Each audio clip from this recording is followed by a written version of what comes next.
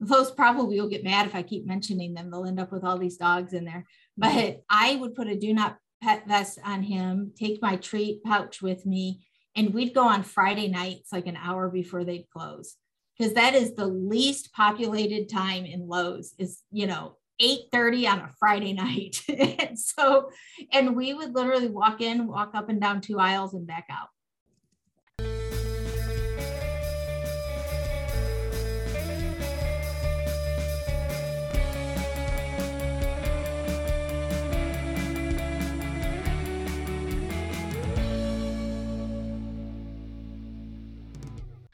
Hi, welcome back to Telltale Dog, the podcast. I'm your host, certified dog trainer, Elizabeth Silverstein, and I have with me today, Katie Kasten, who is the Strategic Partnerships Coordinator for Pet Partners. Hi, Katie, how are you? I'm good. How are you today, Elizabeth? I'm doing well. Thanks so much for coming on. I know you mentioned that it is National Therapy Animal Day on April 30th, so it sounds like it's perfect timing to have you on and discuss all things related to therapy animals. Yeah, well, thank you so much for having me. And I am really excited to share about Pet Partners today. Yes, and I'm excited for you to be here. So Pet Partners has a proclamation from Pulaski County proclaiming April 3rd as National Therapy Animal Day. What does that mean for Arkansas Pet Partners? Yeah, so we have asked that to be proclaimed because we really do want to honor the work that therapy animals are doing in our local community. We have a great active group here in Central Arkansas. Pet Partners is a national organization with about 8,000 teams across the country. But here in Central Arkansas, serving Little Rock, we have about 60 teams. And so we in Arkansas have a lot of dog teams. There's also a mini horse team and some rabbit teams, and really wanted to set a day aside throughout the year to celebrate the hard work and the service that they do with their community. Yes, and I noticed that it is Therapy Animal Day, not Therapy Dog Day. So you mentioned horses, rabbits. Yes. What are some other animals that can get certified? Yeah, so Pet Partners registers 9 species of animals, and it is dogs, cats, rabbits, guinea pigs, birds. Let's see, I should have had it written down in front of me. Equine, that includes both donkeys, horses, miniature horses. Let's see, llamas and alpacas. I'm not sure what number I'm at, but we do have a wide variety of species that we register. So if you have something, check out the website and we can and see if your animal qualifies. And you mentioned registered, not certification. So what is Pet Partners? Yeah, so we register, and there is a difference between registering and certifying, and there's, licensing and different types of technical terms. Pet Partners uses the term registered. You do go through a handler's course or people side of things. We say the human side of the leash. There's a course you could take in person or online. There's a handler's guide and then a assessment. It's essentially a test, multiple choice, true, false kind of thing, making sure that our handlers that go out there do know the rules and safety of being a handler with their animal. And we do training also with being an advocate for their animals when they are on visits.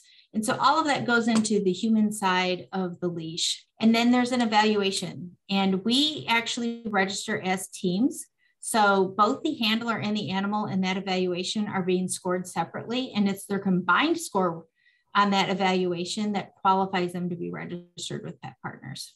Do you need to be registered to be a therapy dog? There are actually several organizations across the country that register therapy animals. Most register just dogs. Pet Partners is unique in that we register, 9 full species of animals. But with Pet Partners registration comes some very important things. We have a lot of continuing education for the handlers, and that is a benefit, but probably the most used benefit, or the benefit that most facilities want to know about, is once you're registered with Pet Partners, those registrations last 2 years, you're covered under $2 million general liability insurance when you're on visits as a Pet Partners teams. So there are several facilities that will create their own rules and guidelines for visiting inside their facility, but most do require insurance for the teams, and that is something that comes with being registered with Pet Partners. And I know Pet Partners doesn't have any breed restrictions, is that correct? We do not. And it's one of the things that I appreciate about Pet Partners overall is our diversity. We say we have a diverse group of volunteers serving a diverse group of people with diverse therapy animals. Just like every person that we see is not the same, every animal that goes on visits are not the same. And just as different species of animals have the aptitude for this type of work, different species of or different breeds of dogs have that too. There are some therapy organizations out there that might only register one breed, like golden retrievers are very popular for kind of zoning in on that. But we really do feel that, any animal any breed has the capacity to do that. And it's really in the training, the background, and the aptitude of that animal that comes into play. I really appreciate that because it sounds like it's very much about the individual or the individual teams, not necessarily what we expect or what we think an animal should be able to do or not. Yeah. And, I'm on my second therapy animal with Pet Partners. Besides being staff, which I've been staff with Pet Partners for about 3 years, I've been a handler and a volunteer with Pet Partners for over 7 years. And so my first dog was a lab mix, Molly, and she has passed, but it's still very dear to my heart. She was a lab who didn't like water and really did not want to be in it. So she was very different than her breed and then, what people would assume about her. She loved to visit with elderly people and loved to do nursing home visits. And then I have a golden doodle now, Scully, and I always say babies, he loves with his whole heart. And he is so sweet and so gentle with babies. And so people will ask, is one dog better than another or one breed better than another? It's really dog specific, just as humans are different. And, we enjoy different activities, dogs enjoy different activities. And I think it's really important to not make assumptions about species or breed or people and to see what type of work they really like to do. I had another trainer on the podcast before she became a trainer. She adopted a dog and like 8 trainers told her this dog would not be a therapy dog. And then now it's like 5 years in and this dog has done over 1,000 visits and loves it and does really, really well. So I love that it's about the individual and not so much about, and I think as that's a very human thing to do. We want to know, right? Like, so this means this all of the time. And that's just not how life works and not how dogs work and not how people work. Like sometimes maybe that is true, but many times it's not. So we really have to make sure that we're analyzing the situation and the individual for what they are. Yeah, and we at Pet Partners are very strong with our handlers during their training and then with continuing education that handlers have to be advocates for their animals. They do talk to us in their body language and in how they say things very clearly to us. We need to be perceptive as humans in listening to them. One thing I noticed after I became a handler with Pet Partners and was handling my dogs in public is it actually became very clear to me to read other people when they might be nervous or scared around my animal, and to move my animal away from them or position my animal in a way that wasn't threatening to them. In the same way, our animals tell us when they are scared or nervous, and we need to listen to them as well. And I share this as an example sometimes, but I loved as a person, I'm kind of outgoing and love to talk about my therapy animal, like today and when I'm on visits. And I love to go, the Little Rock Airport has a program with therapy dogs, and they're in there all the time to help travelers with stress and to talk to people while they're waiting and during delays and such. And I love to go to the airport with Scully. Scully hates the airport. He made it very clear to me by every time we'd turn the corner and he'd try to head to the exit instead of to where people are. And it became very clear to me that wasn't a good place for Scully. And so we are a team when we go out, and it's really important that I honor his wishes and listen to him with the language he gives me. And I find that when we're visiting people the same way, if people are nervous or scared, we never force that interaction with them. It's really important to honor their sense of space and their sense of safety when they're around our animals as well. Katie, how would you define a therapy animal and what their responsibilities are? Yeah, so we test when we evaluate for a therapy animal, we do several things. We do the general things that and I know that you're familiar with, that's often in the Good Canine Citizen test. So sit, stay, come when called, walking on a loose leash. We do all of those types of things. We also do aptitude for visiting in social settings that might be complex. So we have people arguing in the room. And we see that after they stop arguing and the animal has seen them arguing, will they still approach them? Will they still be friendly and want to visit with them? We have people with walkers and wheelchairs, medical equipment, visual distractions, noise distractions. It's not so important that, the animal is non-reactive completely, but it's important that they recover from those situations and are able to continue with social interactions. And we're looking to see that animal enjoys doing this. I tried with Molly, it was actually harder with her as her handler to tell what she enjoyed doing. I used to say Molly would follow me into a burning building if I asked her to. She was the type of dog where I was like, Molly, we got to go in this building, it's burning. And she would have been like, okay, let's go, I'm with you. Scully is like, I'm going to sit right here outside. That looks hot. And I'll be here when you get done. He's a little more expressive with what he doesn't want to do. And so it's easier for me to advocate for him that way. But we want the animals to enjoy what they're doing and enjoy the visits. It's important for both ends of the leash to enjoying that, because when you're visiting with someone, if your animal or you don't want to be there, that comes through to that person. And we're really there to promote human health and well-being through the human-animal bond. And so it's important that everyone is comfortable in that situation. Yeah, and I love that consideration too. I think sometimes it's just a very human aspect to be like, well, I want to do this, but our dog is telling us no. I see that a lot when I ask people if I can pet their dog, and they're like, yes, and the dog's telling me no. And I'm like, okay, never mind. And they're like, no, it's fine. I'm like, no, your dog's telling me no, thank you. So yes, that can be very subtle too. So learning dog body language and I guess animal body language for the other animals is so important so that you can have that relationship. Yeah, and actually Pet Partners for their handlers offers a canine body language training and workshop. And I think I had been a handler for 4 or 5 years when I took that workshop finally. And I learned so much about even having done this for a while and even thinking that I knew what I was doing. Learning those things are so important. I think not just for therapy animal handlers, but for people in general. Like you said, when you are greeting a dog out in public, to know that, to be able to recognize those signs that dog is saying no is really a safety thing for you and for other people in the community. One thing that I love that we do here locally in Central Arkansas is a dog safety class. And this is usually done with preschool and kindergarten age kids, the age where it's really important that they are able to read a few signs for their own safety. So we always teach kids that you never approach any animal, and particularly with dogs, you never approach them if there's not an owner and a leash. And, for their own safety, as long as there's an owner or a leash, you can approach. And we ask them or teach them to do 3 things.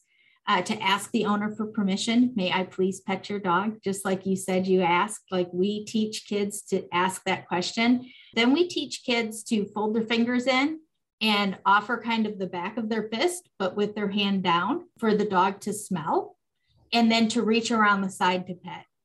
And so we explain, just like if you were to greet another person, you don't walk up to people you meet and stick your hand on the top of their forehead and rub their hair right in their eyes. You don't want to do that to a dog either. That's uncomfortable for a lot of dogs to reach over their heads. So to reach around the side and pet. And so it is really interesting then to be out in public with Scully somewhere else, and to have a kid come up and just basically go, may I please pet your dog? And then let the dog smell them and reach around. And to see how many kids have picked that up over the years has been really neat. Yes. And I love what you said about, even though you were doing it for several years and you knew so much, that there was more for you to learn. And I find that that's true in this industry at large, is like, there's always so much to learn. And I think we think sometimes, oh, we got it. I've had dogs for decades. I know them. And it's like, once you start learning, it's like, whoa, like it's just. Well, that's how I met you. Yeah. Because I had trained 2 of my own therapy dogs. I trained Molly myself. I got her at 4 months from the Humane Society, which was the best way to get a dog ever. She was kennel trained, leash trained, and could sit when I got her. It was fabulous. She had been being fostered by a wonderful family that taught her all of those things before she came to me. I got Scully as a younger puppy, so we had to teach him all of those things. So there's a learning curve with that, but having raised and trained both Molly and Scully, after Molly passed, we got Harry, and you've met Harry. Yes. But we got Harry, and I had been warned that sometimes this breed, not all the time, obviously, as we talked about, but can be stubborn. And I thought, I know what I'm doing. I've taken the canine body language class. I've trained 2 therapy dogs myself. I've, had a career doing, volunteering in my community with them. I know what I'm doing. And I got Harry and was so humbled by what I did not know. Like, I need professional help here with Harry. So, and that's how we met, because I called you up and was like, I need some help. And I have appreciated that with him. And it's important to learn and to continue to educate yourself, but it's also important when you've reached that line where you don't know, and to reach to professionals like you for help. Absolutely. And I remember having Harry in class, and his signs are so subtle. Like he just does the slightest little movement, and it's like, oh, you're not comfortable. Oh, you don't want to do that. How can we work with you in those moments when you're not sure, you don't want to?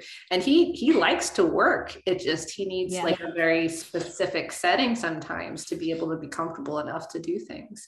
So I'm not sure Harry will, if he'll ever be a therapy animal. He might be, he might not be. What I do know at this point, unless there was a huge shift in his personality or his comfort level, Harry would be amazing at one-on-one visits, very calm, what we call predictable with pet partner visits, something that's only a couple people in a non-loud, low distraction environment. Harry's never going to walk into a classroom, I don't think, of kindergarten age kids and let them all approach him. That's going to create a lot of fear for Harry. But we joke at our house that his love language is touch. After he has a minute or 2 with a person, he is loving and caring and seeks out that interaction that's so important for a therapy animal to have and to enjoy. But it does take working with him and knowing, what his fears are and helping him work through that and give him the reassurance that I know what I'm doing on my end of the leash too.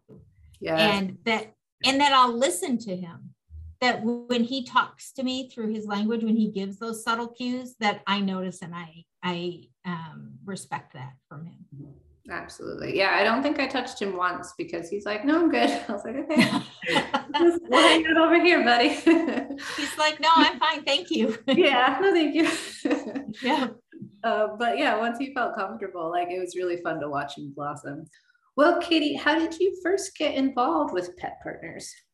Yeah, so one of this kind of crosses a couple different topics that we've already discussed, but we had just Molly at the time, and my daughter was in middle school. She's now a junior in college. So this was way back. We've both grown since then. And she was looking to do some service hours for an organization she was involved in that, required them to have a certain amount of service hours in their community. And we had been told several times just by people in passing, we should look at doing therapy work with Molly, that she would be really good at it. I used to walk to school to pick my kids up and take Molly with me, and she would greet everybody in the pickup line. It was one of her favorite activities to do. And she was just very social and very kind. And so for that, her and I looked into it. And Pet Partners actually registers handlers age 10 and up. And so between the ages of 10 and 16, you have to have an adult or someone over the age of 18 with you on visits and with the handlers class. But for evaluating, she still had to go in the room with Molly by herself and evaluate. I was not present in the room for her evaluation. And so she took the handlers class, she and I did together. and both registered with Molly first and then with Scully. We got him while we were sort of going through the process.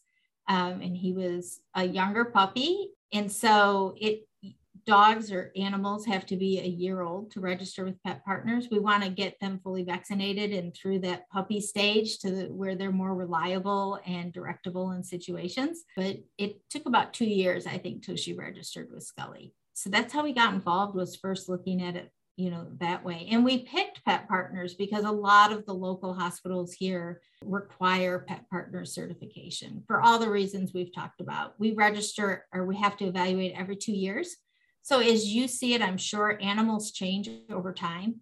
And while young animals act a certain way, sometimes as they get older, what they enjoy and what they want to do changes, just like their experiences. And we as people change over time. So we reevaluate every 2 years. And then our insurance coverage as well is usually some pretty big factors. So we chose Pet Partners for those reasons and to visit locally at some of the hospitals.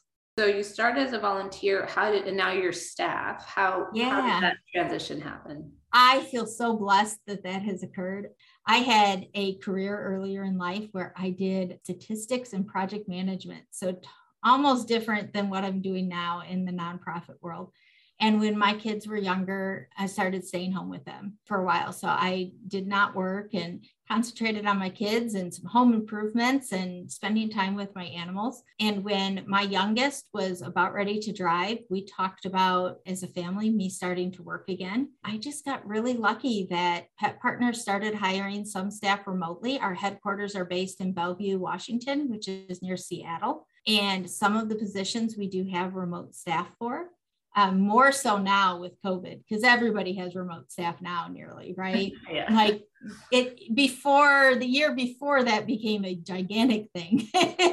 Pet Partners started to expand, and they realized when they were starting to allow people, realizing everybody didn't need to be in Bellevue, that they had this vast network of volunteers that were already passionate about Pet Partners, that were already knowledgeable about Pet Partners, that already had a ton of skills that would be great for working directly with Pet Partners as staff. So they put the announcement out first to their group of volunteers, which I was a part of, and I saw it and applied. And so I just feel really blessed to have found a second career, or however you want to phrase it, second job, getting paid to help an organization that I was already working with for free as a volunteer. It's so wonderful when things connect like that, where it's like what you love to do, what you're skilled at, what you want to, continue doing, and to be able to, to make a living is really wonderful. Yeah, it's very much a blessing for us. Well, Katie, what should people know about getting registered and how they can prepare for that process? I think the biggest thing is socialization, and seeing if your animal likes to be in those environments. It's one of those things where therapy teams inevitably, just like with Molly, she got older and we stopped visiting probably a year or two before she passed. Just as she was older, that wasn't something that, was real accessible for her anymore. And so we'll have teams that will want another animal, when they get to that age, to register to keep doing this type of therapy work. It doesn't always happen that the animal that you get as they grow and change and develop turns out to be one that is good with therapy work, because not all people are good at it and not all animals are good at it. So it's a good question. I think socialization, taking them out every place you can when they're younger. I know when I was taking Scully out as a puppy before he turned 1 and we tested, we went into Lowe's one time without him. And the lady checking us out at Lowe's asked me where Scully was by name. And my husband was like, how many times have you been in Lowe's with the dog? And I was like, well, a couple times a week for, a couple months. I wouldn't go to lunch with friends unless they'd agree to sit on a patio and let me take my dog with me. There are a lot of dog-friendly locations you can take your animal out to socialize them. Old Navy, Lowe's, Home Depot, Bass Pro Shop. I just would take him everywhere that I really could to get him out and socialized. And then, classes like yours that you do, ones that help teach some of the basic skills that they need for obedience. Come, sit, stay, come when called. While it is not a requirement and we do not test on it, kennel training, I think, is really important. Even if your animal, you don't intend to keep them in a kennel in your home, it's always important that they have that skill and that they are comfortable in cases of emergency. Or, when we go on visits, occasionally you may have to leave your animal, but you can't just leave your animal. We have, when you go out as a team, you have to have a leash or lead on your animal at all times. So if for some reason you had to, being able to put them in a kennel for their safety when you need to leave them is important as well. Yeah, and I just want to add on there too, it's okay with socialization to go slowly at the dog's pace and make sure that it's easy to think of like safe, secure situations. So instead of thinking like, I got to go to Lowe's 15 times this week to get my dog socialized, maybe try once, see how it goes, gently is just as effective too. Oh, I found that so important with Harry. We actually started going out in public with a vest that said "Do not pet" on. And well, I hope that one day, like, he'll be able to greet people at large. We are not there yet for him. He does not want masses of people to greet him. So we started going out in public, and those probably will get mad if I keep mentioning them. They'll end up with all these dogs in there. But I would put a "Do not pet" vest on him, take my treat pouch with me, and we'd go on Friday nights, like an hour before they'd close. Because that is the least populated time in Lowe's is, 8:30 on a Friday night. and we would literally walk up and down 2 aisles and back out is how we started. Yeah. And because, and you've met him, that's what Harry needed, is to get comfortable going in and out. And we have now gone to an in-training vest. And so people aren't sure whether they should approach him or not, but if they do, they ask. Hopefully we'll get to the point where he can wear a pet me or please ask to pet type thing. But right now he's in an in-training, and we have greeted a few people on very limited basis. And I keep most of his visits still to 10 or 15 minutes. Love that. Yeah, I think it's so wonderful. And it shows him that he's in safe hands with you. He can trust you. Yeah. You're not going to put him in a situation where he's uncomfortable. He doesn't need to do certain things, and he'd rather not, and that's okay. So I really love that. And that's just going to keep developing your relationship with him too.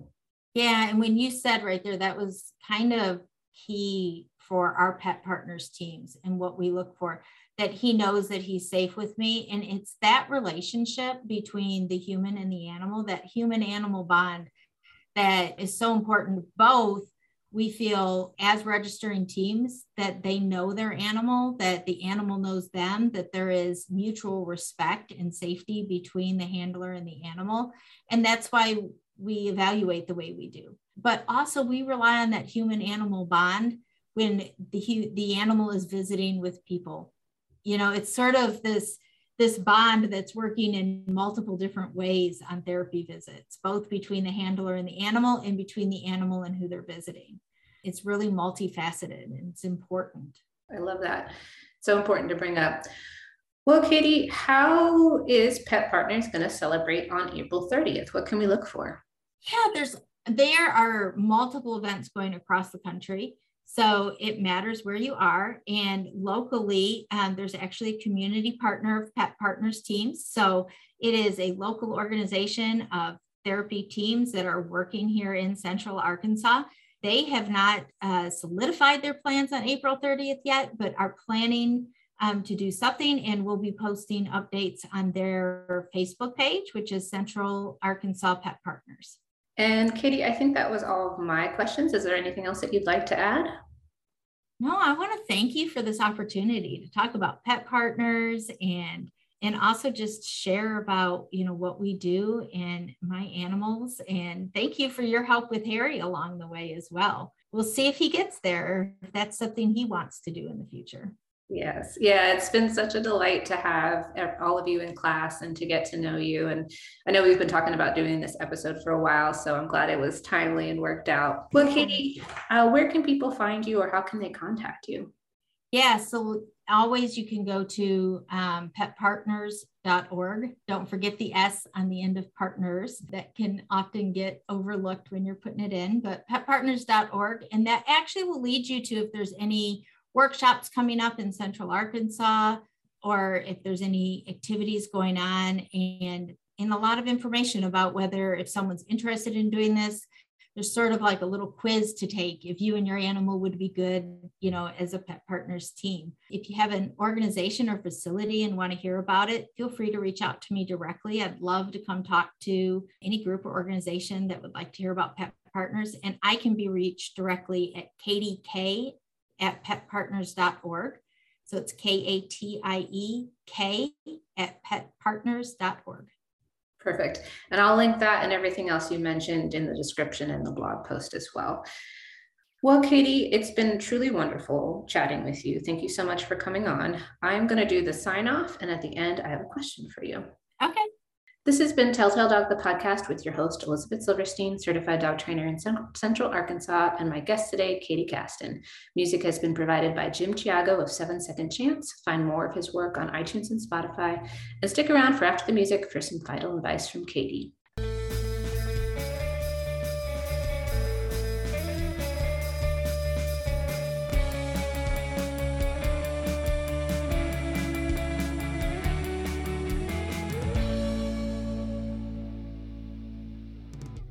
Katie, before we sign off completely, what advice do you have for someone who wants to get started with their animal for therapy animal registration?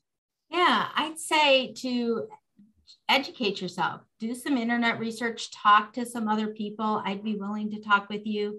Elizabeth, I know that you're open to discussions about what animals may need for registering this way, and socialize your animal, take them out, see if they are excited about this type of work, and get excited. There's so many ways to volunteer here locally, and there's so many opportunities. We'd love to have you.